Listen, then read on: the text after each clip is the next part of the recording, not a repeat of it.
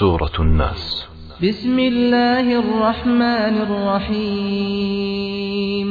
Dengan menyebut nama Allah yang Maha Pemurah lagi Maha Penyayang. قل أعوذ برب الناس ملك الناس إله الناس.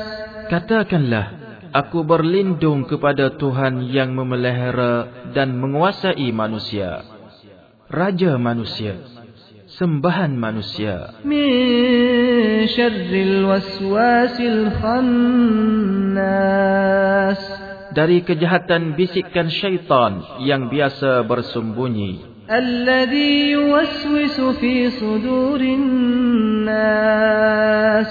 Yang membisikkan kejahatan ke dalam dada manusia. من الجنة والناس. Dari gulungan jin dan manusia.